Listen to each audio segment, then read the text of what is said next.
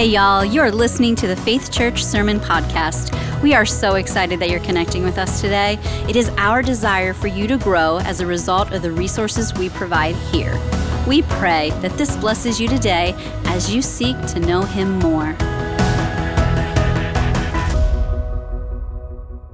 The Lord saw how great the wickedness of the human race had become on the earth, and that every inclination of the thoughts of the human heart was only evil all the time. The Lord regretted that He had made human beings on the earth, and His heart was deeply troubled. So the Lord said, I will wipe from the face of the earth the human race that I have created, and with them the animals, the birds, and the creatures that move along the ground, for I regret that I have made them. How did we get here? Last week when we left off, God had made this incredible world. It was beautiful. He planted a garden. He called it good. He put human beings there. And He said, fill the world. It's all yours. Set up a life here. Have babies. Be blessed.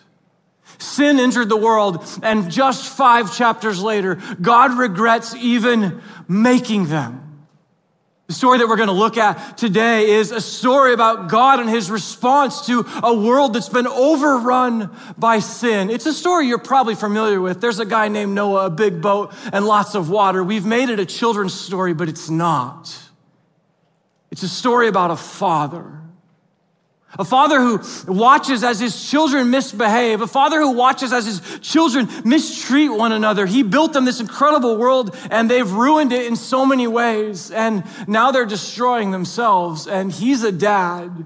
He can't let this kind of thing go unpunished. He can't watch as his kids hurt each other.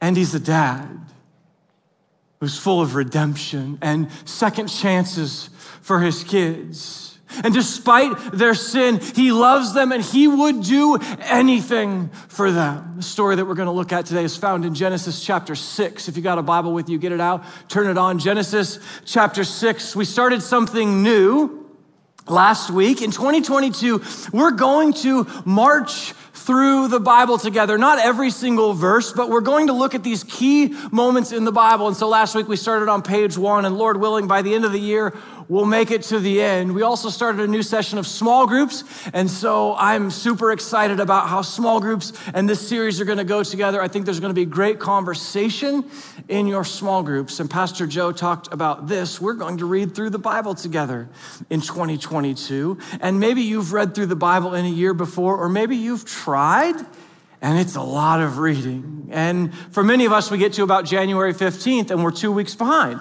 and so we just give up, right? But we think that we've written a Bible reading plan that anyone can manage. If you can read just 3 times a week, just 3 chapters each time, you're not going to read every verse of the Bible, but again, the key moments of the Bible, you'll finish the Bible in a year. And here's the cool thing is, if you fall behind, no worries. It's easy to get caught up. And so if you want to be a part of that, you can pick up one of these Bible reading plans at guest services, or we even have an electronic copy online if you'd rather have that. So you can check out our website. And in 2022, we're going to read the Bible, but we're going to do it together. Back to Genesis 6. The world is so evil, it's so corrupt that God looks down and He goes, I just want to destroy the whole thing. And it's not because He's mean. It's that He can't watch what's going on. He can't watch His children being mistreated. Here's the story, Genesis 6, verse 9. It says, this is an account of Noah and his family. Just worth pointing out, Moses stops right away. This is a story of Noah and his family. He tells us what it's not. I know that the flood story, there's so much controversy around it, and we're going to talk about some of that fun stuff, but it's like, did this flood happen? Where did all the water come from? I get it. There's lots of questions, but right away, he goes, here's what I'm not doing. I'm not writing a science book. I'm not writing a book about the weather. This isn't about the fluid dynamics of rainwater, okay? This is a book about a guy named Noah and his family, and it's a story about God. This is the account of Noah and his family. Noah was a righteous man, blameless among the people of his time, and he walked faithfully with God. He had 3 sons, Shem, Ham, and Japheth. So he's building this contrast. All the earth is filled with sin and evil and corruption. And then there's Noah. And Noah has integrity. And he's not perfect by any means, but he's respected in his community. And he's this upstanding guy, and he has a relationship with God. Verse 11 says, now the earth was corrupt in God's sight. It was full of violence.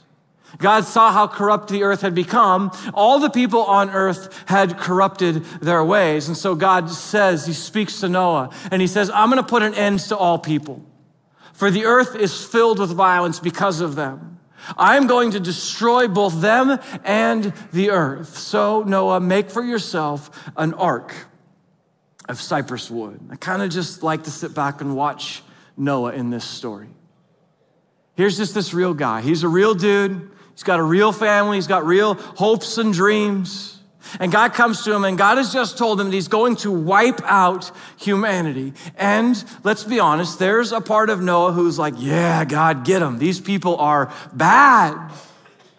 And there's a part of Noah that's just really sad that God would do this, and just really sad about the state of the world. But watch Noah. In this exchange with God, watch Noah. There's something about his faith, because Noah, he never argues with God. He never fights with him. As far as I can tell, he doesn't even ask any questions. It's not to say that he doesn't have doubts, but he doesn't go, oh God, this isn't fair. You can't do this. He just listens. And God goes, Noah, you're going to build a boat. And it's not just any boat. It's going to be this big boat. And he gives him a shopping list. You got to go down to Home Depot, and here's some things that you got to pick up. You're going to need some wood. Oh, Noah, you're going to need a lot of wood. Find the most buoyant wood that you can find and buy a whole bunch of it. Noah, you're going to want to buy some pitch, because we're going to wrap this thing. We can't have any leaks on this boat. Probably should get some roofing tiles, because we're going to put a top over this thing. It's going to be elaborate. Oh, and Noah, this ship, she's going to be a big girl. Longer than a football field, taller than a 4-story building, 100,000 square feet of floor space. You can park 48 Boeing 747s inside the ark. This thing is massive. No boat this big will be built again until the 1800s AD. And Noah just listens. Doesn't freak out. He just goes, okay, keep going, God. Verse 17, God says, I'm going to bring floodwaters on the earth to destroy all life under the heavens. Every creature that has the breath of life in it, everything on earth will perish. No, God, you can't do that. God, there's people down here that I love. There's family and neighbors and coworkers, and I love them. No, he doesn't do that. He doesn't freak out. He doesn't panic. He just listens. God says, I will establish my covenant with you, Noah, and you will enter the ark. You and your sons and your wife and your sons' wives with you. You're to bring into the ark 2 of all living creatures, male and female, to keep them alive with you. Verse 22 says that Noah did everything just as God commanded him. We'll get to what God is doing, but just watch Noah. His faith is incredible. He lives in the desert. He's building a boat. He lives in the desert. We don't know how long it took him to build this boat. Scholars argue, like maybe it was 20 years, maybe it was 40 years. No one's really sure. You know his wife is going, honey, when are you going to get that thing out of the yard? And he just builds a boat. He just keeps going. There's something about his faith. He's not running around the neighborhood with the tinfoil hat on, screaming about rain, freaking the neighbors out. He just keeps going. Steady.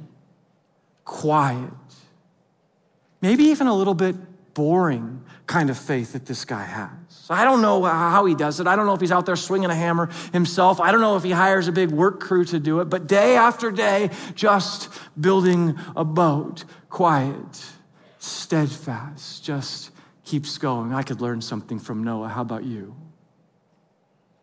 See, I want the miracles. Come on, God. Come on, show me something big. Show me something good. I need some sign, God. Here's Noah just plugging along day after day. God, I don't know what you're up to. God, I have no idea what this is going to look like when all is said and done. But God, I believe your word. And so I'm just going to keep going. There's something in there for us. When we look at his faith, there's something, we can look at this Noah guy and he's not perfect, but there's something that we could learn from his faith. Jump to chapter 7. Here comes the rain. Chapter 7, verse 11 says, in the 600th year of Noah's life, on the 17th day of the second month, On that day, all the springs of the great deep burst forth, and the floodgates of the heavens were opened, and rain fell on the earth for 40 days and 40 nights. Verse 18 says, the waters rose and increased greatly on the earth. The ark floated on the surface of the water. The waters rose greatly on the earth, and all the high mountains under the heavens were covered. The waters rose, covered the mountains to a depth of more than 20 feet. Probably just worth slowing down for a minute and asking, did this really happen? Is this true, this story? Do you believe that this actually happened? There's so many questions about the flood, more questions than there are answers. Did it really happen? Was it really worldwide? I've heard all of the arguments. Well, the weight of the water, the earth couldn't hold that, and it would collapse on itself. There are so many talking points on this. Here's what you need to know, I think. This story, this idea of a flood, historically, is known throughout almost every culture. Every culture has a version. This idea of lots of rain, a boat, divine judgment, and a few survivors. This is almost universally accepted. More than 200 religions have a flood story. And as crazy as the biblical account of this story is, it's actually the most believable of all the stories. Let me tell you about some. The second most famous flood story in history is out of Babylon. Babylon's flood story goes something like this. The vessel, their ark, their vessel was a cube. It housed all the animals and some people of the world, and it was made in 7 days. It was made by the gods because the gods of Babylon thought that the human beings were too noisy, so they decided to destroy them. Here's a homework assignment for you. Go home and fill the bathtub and find something that's a cube and see how it floats. Noah, the animals would just be doing somersaults in this thing while it's raining. Another story, the Sumerian flood story, their ark, their vessel it's the shape of a cone. Try and float an ice cream cone upside down in your bathtub. See how that works. It doesn't work. The biblical story, this account, as crazy as it seems, is the most believable of all the flood stories. And yet I concede it's really hard to believe. How much water? All the rivers and streams overflowed and there was that much rain? Really? Full disclosure, I believe that this story happened the way the Bible describes it. But I would encourage you, when you get to a tough passage like this, you got to wrestle this out. So you get to a passage like this, you go, I don't even know what to make of this. Talk to God about it. He can handle that. Talk to someone you trust, a friend or a family member, and go, let me talk to you about this flood story. Did this really happen? Talk about the details with me. Also, my encouragement for you is to have a really good study Bible. And right now, we're reading through the Bible together, right? So it'd be a great time, if you don't own a study Bible, get your hands on a study Bible. Go out and buy one, because it's great when you can read notes and things. You go, these men and women have studied the Bible far more than I have. They're far smarter. What are they saying about this? But don't get hung up on the controversy of the flood. It's not a science book. This is a story about a guy named Noah, and ultimately it's a story about God. Keep going, verse 21. It says that every living thing that moved on land perished. And this is where I hate the story. This is where it's not a kid's story anymore. It's not just made for Sunday school. Listen, we decorated my daughter's, when she was a baby, we decorated her nursery in Noah's Ark. Little hippos and giraffes and lions and old man Noah standing on the ark waving. I'm not sure who he's waving to. This is not a kid's story. Animals died. Birds fell out of the sky. They had nowhere to land, but they couldn't flap their wings anymore. Noah, from inside the ark, listened to the screams of his drowning neighbors. Everything on earth died. There's no sugarcoating it. If you've ever wondered how much God hates sin, now you know. If you've ever wondered, what would God do to defeat evil? Now you know. Everything on earth died. And to me, it's soul-crushing. That verse, every living thing that moved on the earth perished. It's soul-crushing. It weighs on me like the verses in the Gospels that talk about Christ hanging on a cross, because now I know how much God is saddened by my sin. I know how much he hates my sin. In his loving and perfect and holy character, he can't stand sin. He can't stand my sin. He can't stand the way I've treated people. He can't stand my arrogance and my greed. This is how much God hates sin. Every living thing that moves on the earth is dead. And you read this story and you can't walk away from it. You can't just sort of sweep it aside. There is a reality that hangs over this story, that God is a God of justice and he will bring judgment on sin. You can't read the story and not just sit in it. Sit in this reality that sin leads to judgment and sin leads to destruction, and I don't like it. And I don't think it's fair. But it's what sin is. The Bible says that the wages of sin are death. God is perfect and he's holy. He can't just look the other way. People are offending him. They're sinning against him and they're sinning against his children. What good parent just looks away and pretends like it's not happening? No way.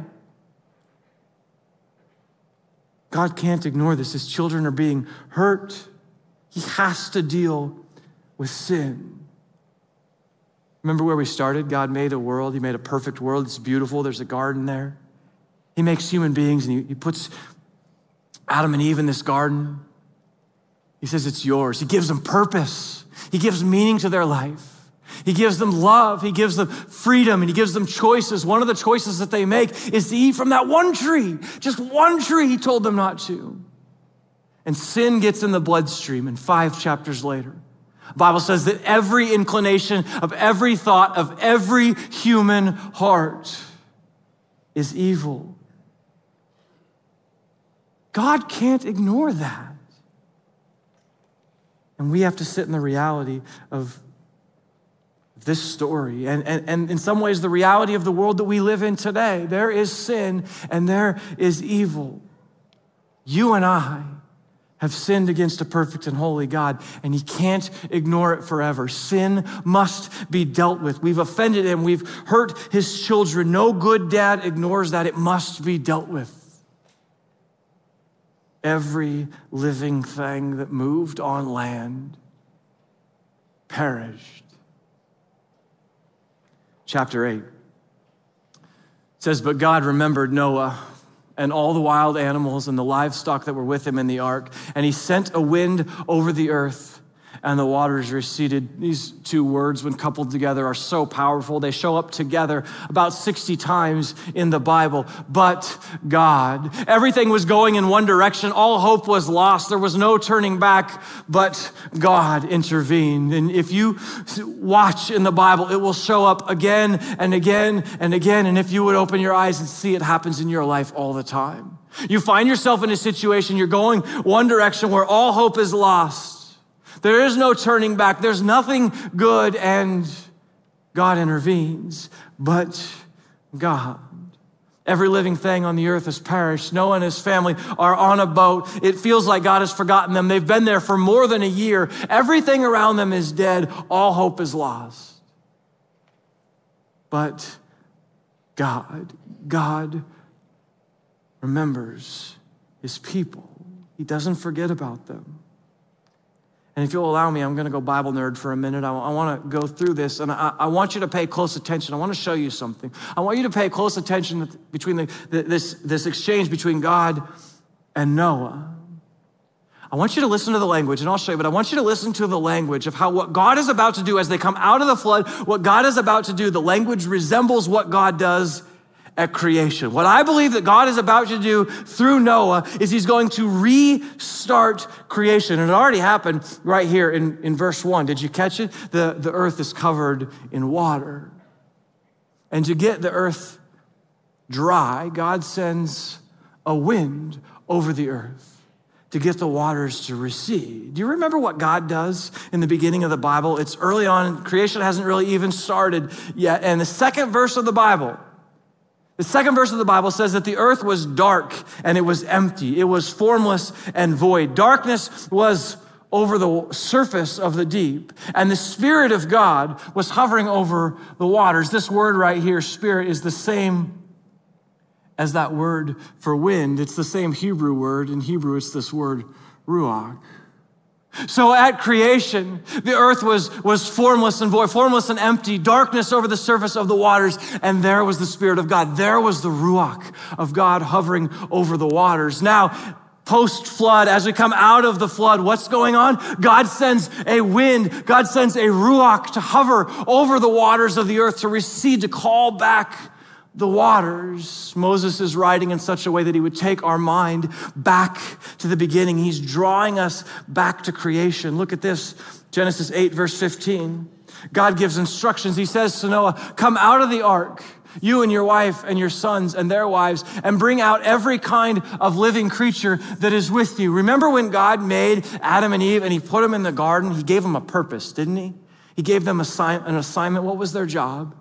It was to take care of creation, to take care of the animals, right? God says, partner with me, and we're going to reign together. We're going to rule together over creation. In fact, he even lets Adam name the animals. You remember that? This is your mission. This is your purpose, is to love each other and to care for creation. What's he telling Noah and his sons? Hey, those animals that are on the boat with you, when you get off, take care of them. Here's your mission. Here's your purpose. Go and care for creation. Take care of the animals that I've given you. It's the exact same thing. Keep reading. Take care of the animals, the birds, the animals, the creatures that move along the ground, so that they can multiply on the earth and be fruitful and increase. At creation, what does God tell Adam and Eve to do? And what does he say the animals are supposed to do? Multiply. Multiply on the earth. Fill the earth. Be fruitful and increase. He's drawing us back to creation. It seems to me like God is, at the end of the flood, he's restarting creation. I'll show you why that matters in just a minute. Keep going, one more. Genesis 9 says, then God blessed Noah. What did God, after he made Adam and Eve, what is the very first thing that God did at creation? He blessed them. It's the exact same thing. He blessed Noah and his sons, and he said to them, be fruitful and increase in number and fill the earth. What were the instructions to Adam and Eve at creation? Be fruitful and increase in number and fill the earth. This is verbatim Genesis 1:28. It says that God blessed Adam and Eve, and he said to them, be fruitful, multiply, increase on the earth. He says to Noah, blesses him, and he says, be fruitful and increase in your number. It seems to me, God is giving creation a fresh start. The story ends this way, verse 11. God says, I establish my covenant with you. Never again will all life be destroyed by the waters of a flood. Never again will there be a flood to destroy the earth. And God puts a rainbow in the sky, that when we see a rainbow, we would be reminded of God's faithfulness and his promise. What is the point of this story? Why does it show up in the Bible? It's not a kid's story, right? Like, we've made it that. We all sang in Sunday school about the arky, the floody is gonna come. Remember that one? Some of you know what I'm talking about. It's not a kid's story. In fact, in some ways when you read it, it's a horror story.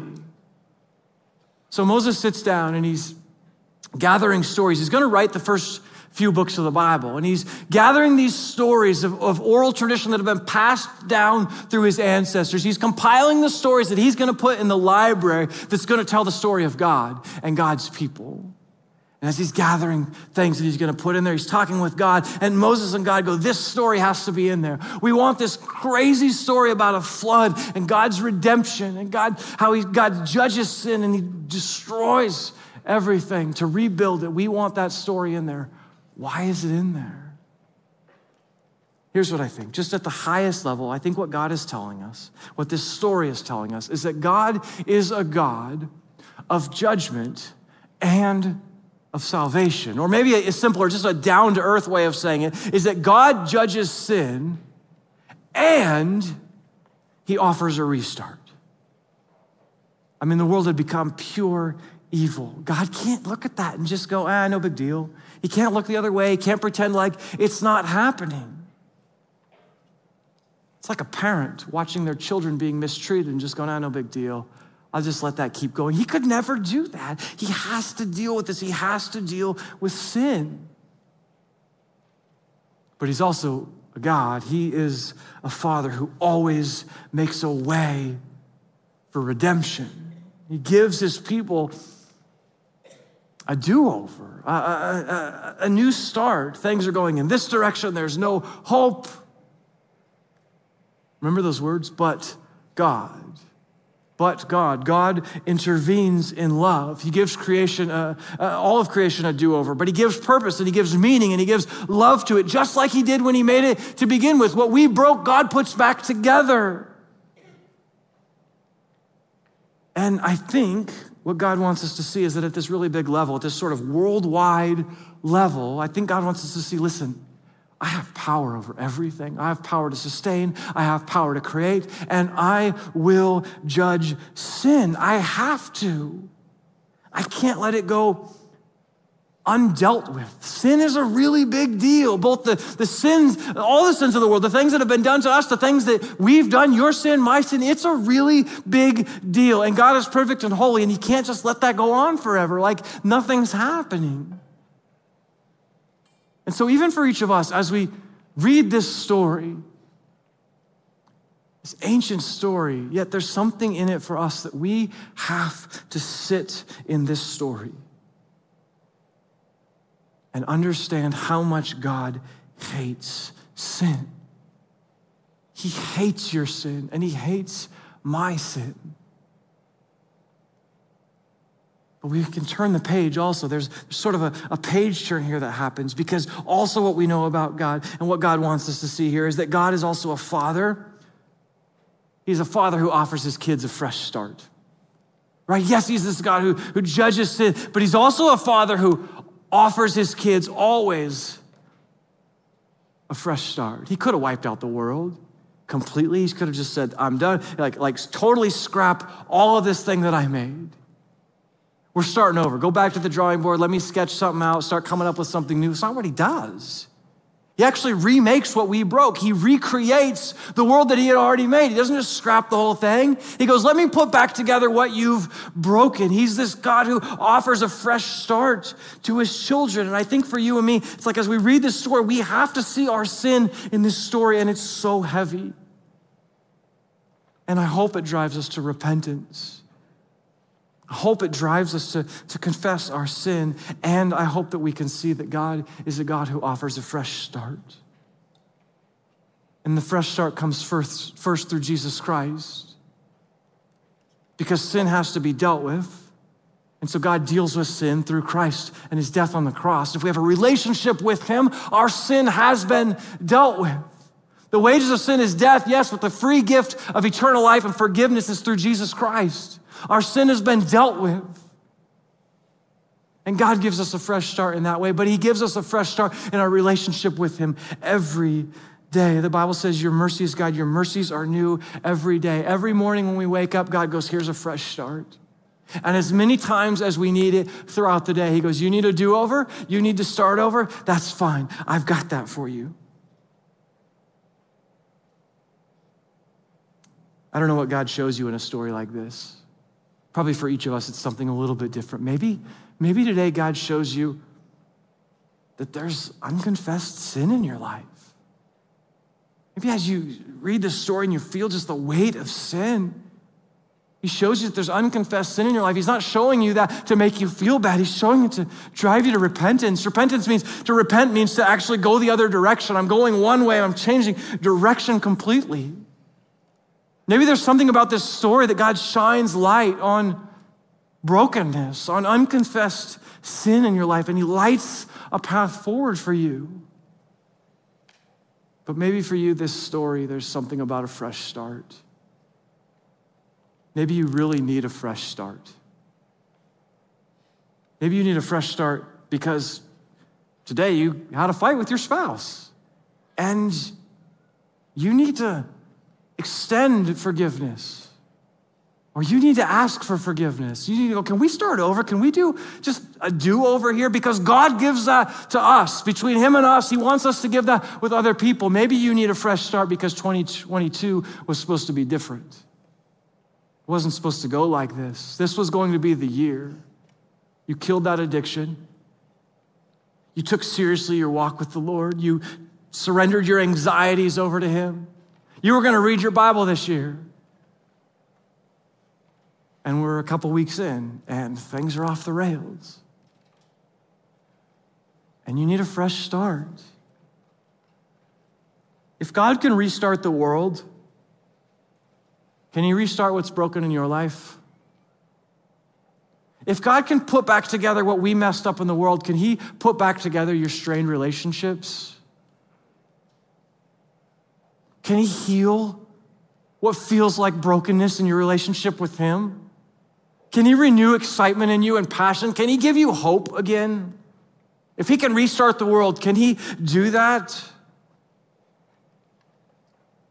He's dealt with your sin through Christ. If you have a relationship with Jesus Christ, he's dealt with your sin through Jesus and his death on the cross. He's given you a do-over, a fresh, clean start in that way. He wants to give you a clean start each and every day, but you have to be humble enough to go to him. If there's unconfessed sin in your life, to confess it to him. He already knows. If you need a do-over, if you need a fresh start, if things are already off the rails, he'll give you a fresh start. Just remember those words. When all hope was lost, when Noah and his family had been stuck on a boat for over a year, they weren't sure if God even knew they were there. Everything around them had been destroyed. But God intervened and he gave hope. And if you'll ask him, Father, would you give me a fresh start? He will. Pray with me. God, I thank you first for your word, always for your word, God, that shines light on truth, that points us towards who you are, this great and perfect Father, and who we are. God, today, if reading your word stirs something in us and you show us that there is unconfessed sin in our life, God, right now we confess it to you. We repent. God, forgive us of our sins. You do through Jesus Christ. God, if we need a fresh start, there are people listening right now, the sound of my voice, who are begging for a fresh start, God, for a do-over. Would you give it to us? We've screwed things up so bad. We've broken the life that you've given us. Would you restart us? Would you recreate us? God, if we've never come to you and begin a relationship with Jesus, if we've never said to you, I am a sinner and Jesus died on the cross for my sins, I believe that. Then God, we come to you now. Would you make us new in Jesus Christ? Forgive us our sins. God, for our broken relationships, would you give us a do-over? For what's hurting inside of us, for the places of our heart where we've lost hope, would you renew us? Would you start things over again, God, and give us hope? God, thanks for Jesus who goes before us. He went before us to deal with our sin on the cross, and he goes before us each day so that you can promise in your word, your mercies are new every day. God, we receive that mercy. We thank you for the do-overs that you give us each and every day. And we pray these things through Jesus' name. Amen.